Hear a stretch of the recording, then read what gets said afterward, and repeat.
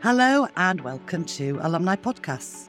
I'm Sarah, your host, and in this series I'll be speaking with professionals and thought leaders in the exciting fields of alumni engagement, advancement, development and community building.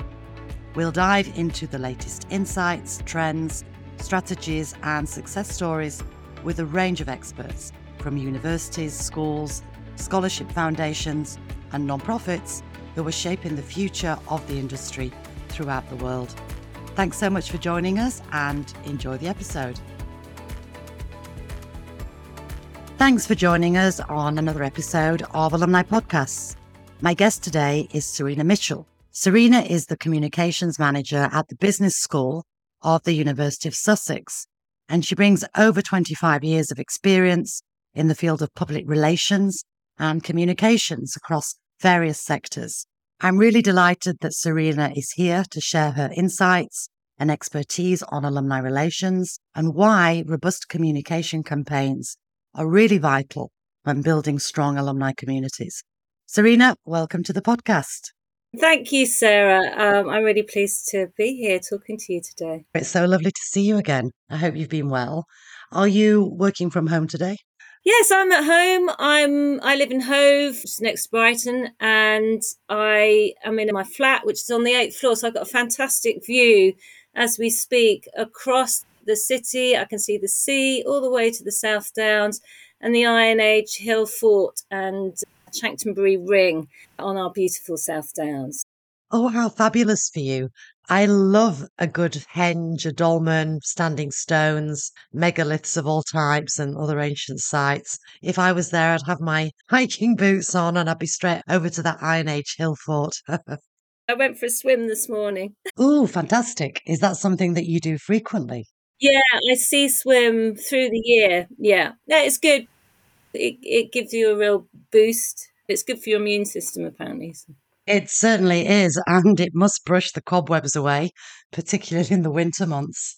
I think the last time we saw each other, Serena, was about 4 or 5 years ago, 2018 or 19, at the University of Oxford, where you were giving a presentation at the GLS Alumni Relations Conference that I was producing for Graduate. That's right. I met some fantastic people there, and it was great to give that talk about how I'd been able to use some of the planning tools that I used in the civil service when I was working in government communications, and I was able to apply a lot of those skills and tools to the work I was doing in the alumni relations team. And so I gave a talk about how we launched Sussex Connect, alumni relations platform. And yes, I taught people through how I use what we called the Oasis planning template to that launch. Yes, I remember it well, of course. That's how we first became acquainted during the launch of Sussex Connect. Yes, yeah, that's right. And now it's really grown. I've got colleagues now who take care of that, and it's grown tremendously in those few years. But it was exciting to be part of the launch team for that. So let's talk about your journey then in alumni relations and communications. Can you highlight some of the key milestones in your career, particularly your transition from central government communications to alumni relations? Yeah. So actually, I'm a Sussex graduate. So I've actually returned as an alumna to work at my alma mater. So I graduated Sussex. I did international relations and I graduated in 1990. And then I went off to work and teach in Indonesia and Java. I was teaching English at a language school and at an Islamic university. I think from there I could see communications as being a thread through all my career. It's been that golden thread. I came back, I worked for social services for a while, but again, that was direct, working with adults with learning disabilities. And the emphasis there was very much on communication, communicating in different ways, because a lot of people didn't have verbal communication. From there, I then went to work for a county-wide charity, Sussex Disability Association, managing an information service. So again, being a charity, you had to wear many hats. And that's how I really got into sort of communications and PR. And obviously managing an information service, we're dealing with queries coming in and having to give information out. And from there, I moved to what became the pensions regulator, which does what it says on the tin, regulates work-based pension schemes. And I joined their public relations team as a communications and media officer, press officer, and then worked my way up to head of media. And when I joined, we were one regulator. And then the government gave us new powers so that we could be a better and more proactive regulator with more teeth. And it was at a time when pensions were front page news. The Daily Mail was, even the Yeah, Sun were having, I remember it well. because a lot of companies were going bust at the time, and big companies with big pension schemes, and the pension scheme members were losing their benefits that they built up through their careers. And so we became this new regulator to tackle that. And so it was a really hot topic at national level. And so I led all the communications and media launch of the new regulator. So I was really immersed in this world of finance, pensions regulation. But it was interesting. A lot of people go, oh, how it must be really boring. But actually it wasn't, because we all come to retire, we hope, at some point, and pensions are important to us. Yes, I'm sure many will agree with you, Serena. And after working in the pensions sector, where did your career take you next? From there, I moved to HMRC in London. So that's Her Majesty's Revenue and Customs. And I was working in the central Whitehall office just opposite Parliament.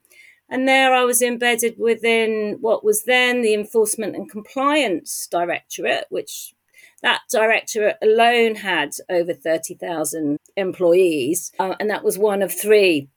So we were a big civil service department. And that was fascinating because it was all about, obviously, tax, but other things other than tax. So there was the customs element. You've got, obviously, income tax.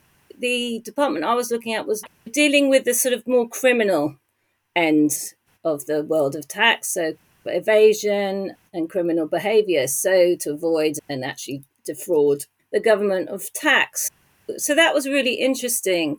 And again, I worked on big campaigns and worked with policymakers. We had a big central communications team, so a member of that professional outfit within government. So after 8 years of commuting from Brighton into London, I needed to take a step back. I had caring commitments, my mother who was aging, and it just, commuting into London does take it out of you, especially if you're doing a demanding job. Yes, and that's way before the era where work from home became the norm. We work in a hybrid world now, so there's much more flexibility.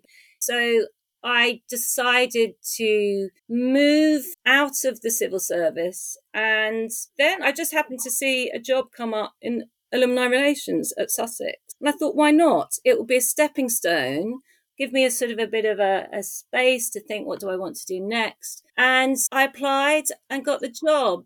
And that's how I arrived at Sussex. And of course, I came and joined the alumni relations team as a Sussex graduate. So I was able to bring that passion that I still felt and love for Sussex, because I made such good friends at Sussex. We're all still friends. So I've grown up with all the people that I studied with and went to college with from those days. I love the serendipity of how you stumbled upon the alumni relations job at Sussex. It's amazing how your passion and love for Sussex, cultivated through meaningful friendships, have really shaped your journey and led you to where you are now. Yes, yeah. So we have our own little Sussex alumni network, which is our friendship network. But then I'd also been an engaged alumna. So whilst I was working in London, I was going along to Sussex alumni events in London. There was a series called the Sussex Conversation, which was a series of guest lectures and the panels on different subjects. And I went along to one, and it was all about synesthesia. And it really struck. I think this is what I have, because I don't know if your listeners may not know, synesthesia is a condition of the brain where so the most common manifestation is when people might read and they see colours, the words in colour, or they'll hear a sound and they'll hear the sound as colour, or they hear the sound as a particular taste. So that's a condition called synesthesia. So I went along as an alumni guest to this event and thought, I think that's what I have. And Sussex has a big research programme on synesthesia. So as I took part in that, and it confirmed what I thought, that I am synesthetic. And since then, I've taken part in lots of volunteer research projects within that particular field. That is really remarkable. Sorry to interject.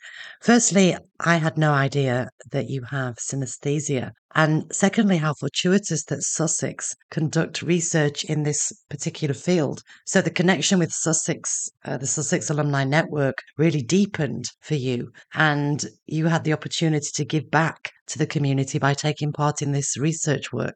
That really is remarkable. May I ask, Serena, if this is something that you've known about since childhood, or did it manifest later in life? I think I knew that I had something that other people didn't experience, but I didn't know what it was. I just thought, oh, that's just me. So I can get what I call color washes, and then I see certain like days of the week in time and space, and each day of the week has a particular color, the same with months. So it's just an example of how, if you're an alum and you engage with your university or maybe your school and you go along to their events that they put on, you can learn stuff, and you can learn stuff about yourself, which is what I did. So having been an engaged graduate of Sussex, I felt in a good place to come and work for alumni relations at Sussex, because I could then, when we were holding alumni events, I could relate and share that sort of history. I had a shared history already with the alumni that I was meeting, especially from my age group, a bit older, a bit younger. We could reminisce. So that already made a good connection. Thanks so much for that. Clearly, you have a great deal of experience across many sectors in communication. As you said earlier, I think you said it's the golden thread that's weaved through your entire career path. You've mentioned working overseas after graduating, working in the UK in central government, and then to Sussex, where you are now. It's very obvious that your journey aligns perfectly with your vocation, Serena. And next, I'd like to ask you about the rollout of the alumni engagement platform Sussex Connect, which I played a tiny little part in when we worked together a few years ago, and how your earlier experiences were really instrumental in creating a very effective launch plan and the impact that that's had on alumni engagement at Sussex. Yeah, Sussex Connect was the platform that we subscribed to, which enables peer-to-peer alumni networking, but also alumni to student networking and mentoring. I think about 6 months or a year into me joining Sussex, we were ready to launch our what we called Sussex Connect. I put together the communications plan, the launch plan for that. So I applied, having come from government. We use a planning tool called Oasis, and it stands for objectives. What are your objectives for this communications or this campaign? Who is your audience? So what do they need to know, think, do? What is it about their behaviour that you want them to change? For us, we wanted them obviously to sign up and get on the platform, and then to start to use it. And then what was our strategic approach? So how were we going to launch the campaign? Was it going to be across a mix of channels, digital, face-to-face, all that sort of thing? And then what were our key messages? So how do we want to promote this platform to our audiences? And then implementation. So that's where you've got your delivery timeline and actions. And then obviously success. How are you going to measure success? How are you going to evaluate the launch? Was it successful? So using that simple model, I was able to pull together a launch plan, and we worked to plan. And we had to shift it. I think GDPR was coming in at the time. Yeah, that's correct. We were all implementing the new GDPR regulations at that time.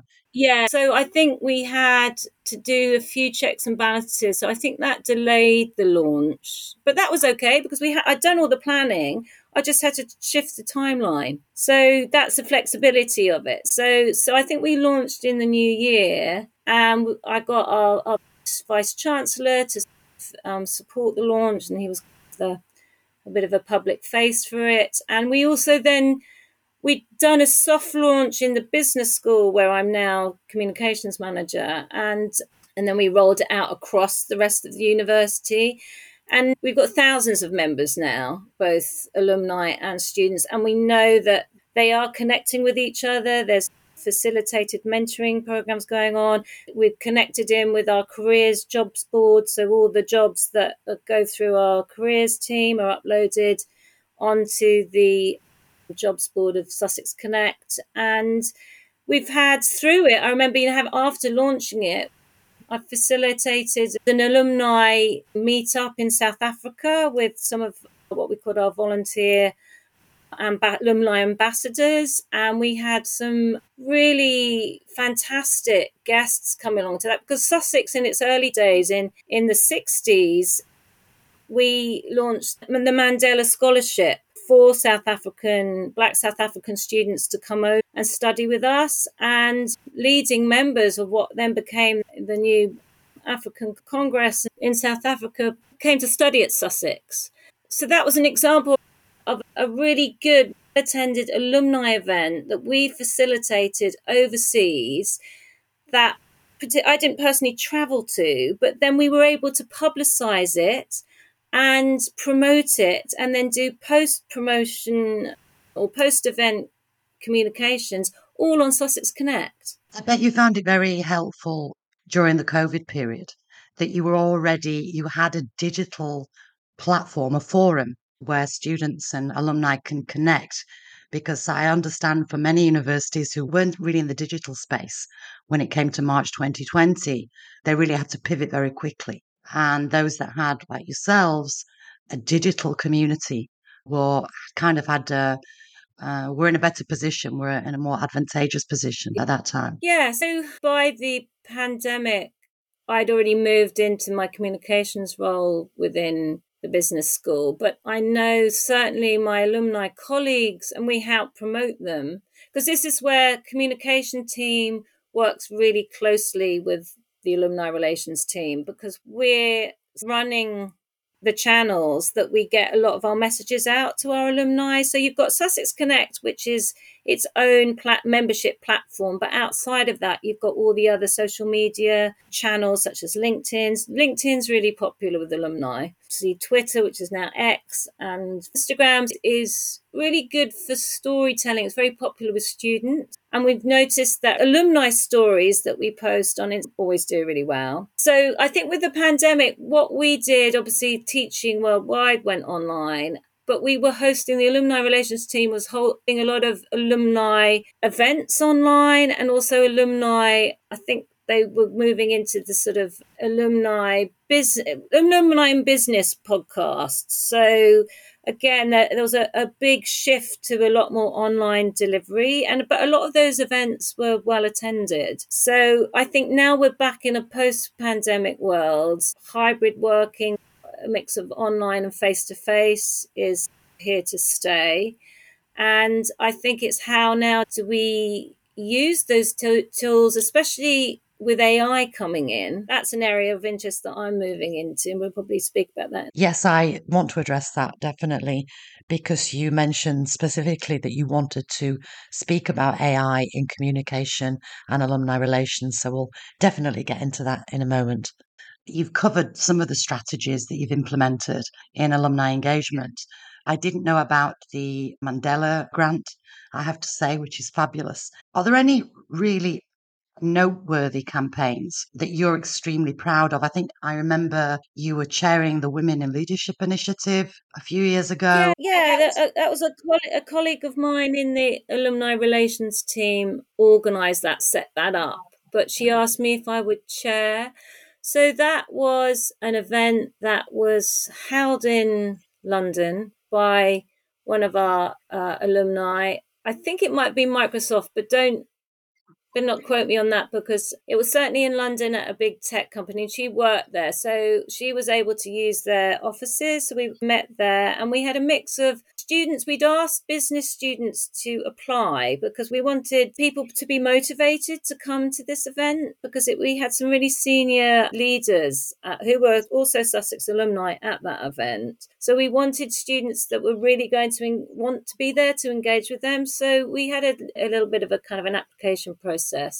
We got some great students to come along. There were MBA students, and sort of a mix of students, postgrad and undergraduate. And it was wonderful to chair that conversation, because it was all about how we had women that were at the top of their game and who spoke about their experience in having to climb that career ladder at a time where women, and we still are, having to fight to get to the top, having to perhaps act more like men in a men's world. And I think there's a shift away from that.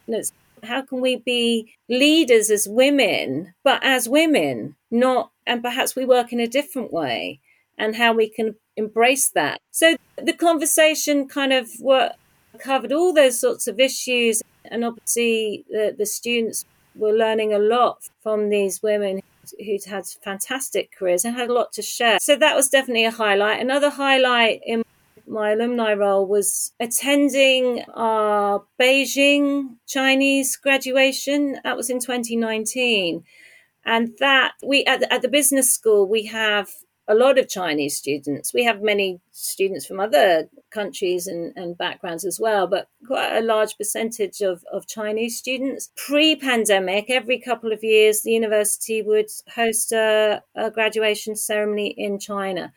So I was fortunate to attend the Beijing one, and it was fantastic. I'd never been to China, and yet I'd studied, actually when I did my international relations degree, we were studying Chinese history and the history of the revolution. So to actually go there and stand in Tiananmen Square and go to the Forbidden Palace and the Temple of Heaven, it was absolutely incredible to actually experience it firsthand. And it was so wonderful to see all our graduates come back for graduation. So my role then was to plan some alumni events around that, which we did, working with the team based in China.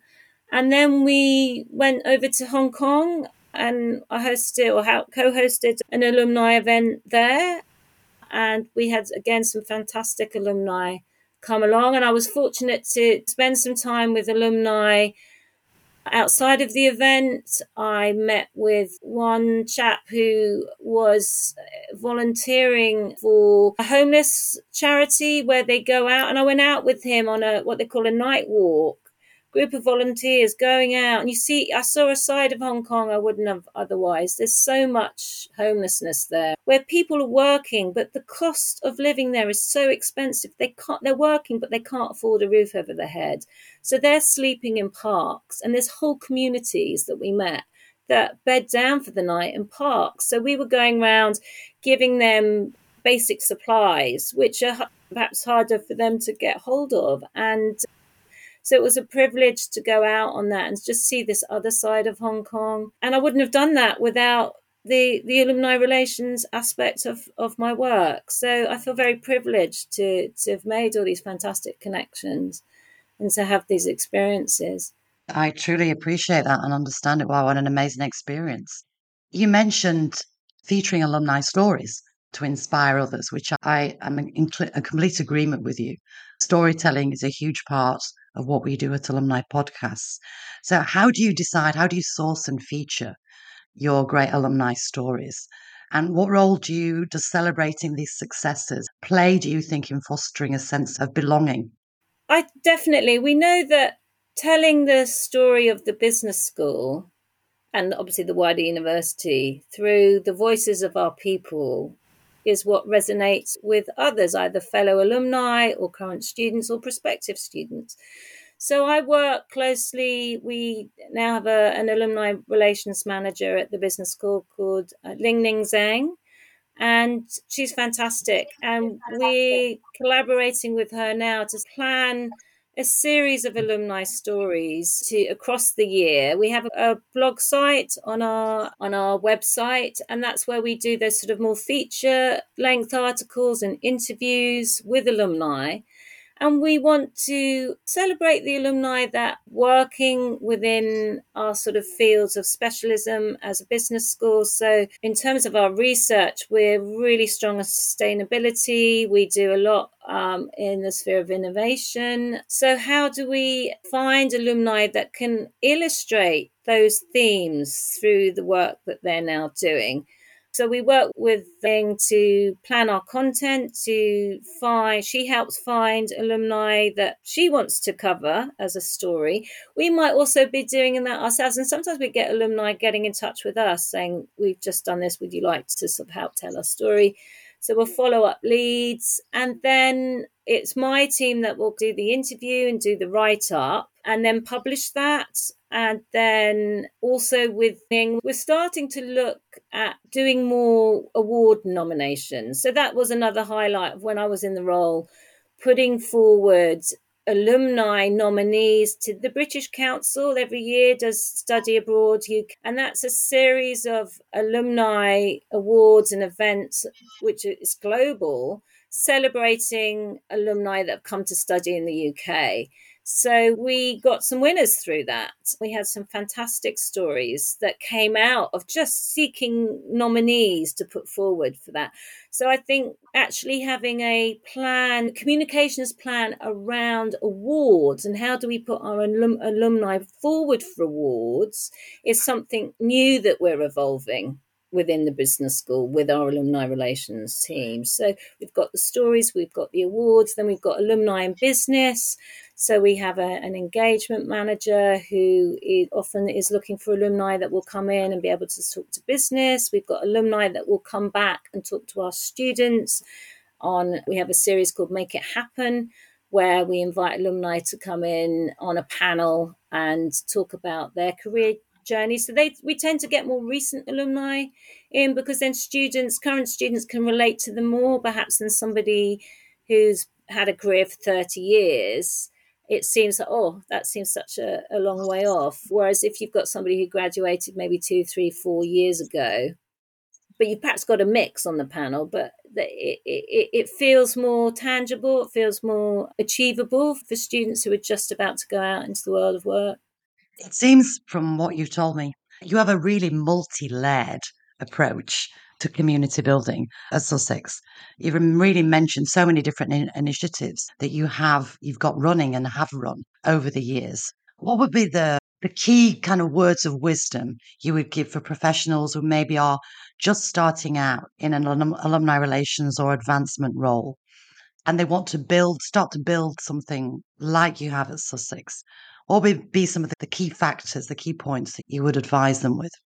I think know your audience. Sussex, our alumni span the world. They've come to Sussex. Sussex is 60 years old now, or over 60 years older. So still a relatively new university, but older than some. And so we've got a real range of alumni now. So those that are now retired that studied with us right at the beginning to those that are just recently graduated. So you can start to segment your alumni into different kind of groups. So understanding what those different alumni segments want. What do they want from you? What do they need from you? What do you want from them? What do you need from them? Really, to get that audience insight, I think is crucial. And I think that's something that universities could do better and more of. Obviously, universities will be surveying their alumni on a regular basis. Then what are you doing with that data? How are you using it? What is it telling you? And then honing and tailoring your alumni relations programs to meet your audience needs. And also perhaps how are you wanting to change their behaviour? But say, for example, you've got an alumni who are not very engaged. How do you reach out and contact them and start to pull them back into your community and then move them along the journey to become a really engaged alumnus. So you can have people like me right from the start who are really engaged. They want to be in touch with their university. Now, I admit, for probably a good 20 years, I wasn't really thinking about Sussex, but I hit a certain age and I was like, oh, so I was feeling really nostalgic. So that's a key point. At what point do people want to start to think they get nostalgic for their youth? So they want to reconnect with the organisations that connect them back to that period of their lives. So I think and what do young recent graduates want? I don't think when I graduated, I wasn't aware of an alumni program. There probably wasn't something so well developed. It's a more recent thing in the UK, but now it's there. How do you get young graduates to feel, and that's a message we get out at graduation, you might be graduating Sussex, but you're still part of our community. And actually, we're trying to get that message out to students right from the start. You're joining Sussex, but you're part of Sussex for life now, if you want to be. What I'm hearing from other universities and schools, in fact, is the importance is personalisation when you're reaching Mm-hmm. out to your alumni of different ages, and segmentation in all your outreach, in your email campaigns, in perhaps your newsletters, in your messaging. We've got now a completely new generation of students. The Gen Zs will start to graduate. The landscape looks very different in the world of work and the world in general than it did when people like you and I graduated university. Absolutely. Yeah. And then which are the right channels? So our young graduates are digital natives. So what are the channels that they're using that you best reach them on? I think that's key. So we're really understanding the channels that they're using. And then I think good planning. Alumni comms campaign is a comms campaign. So alumni teams should be using communication tools and techniques if they're not already. If you're launching something new for alumni, put together a good comms plan at the start, as I did for Sussex Connect. Yeah, and you have a brilliant track record. Excellent advice, Serena. And I would agree with you that an alumni comms campaign is synonymous with any type of comms campaign to cultivate and build strong relationships and convey effective messages. So let's talk about the big thing that's on everyone's lips right now, which is AI. Do you think that universities are progressing swiftly enough to take up AI and the power that it yields?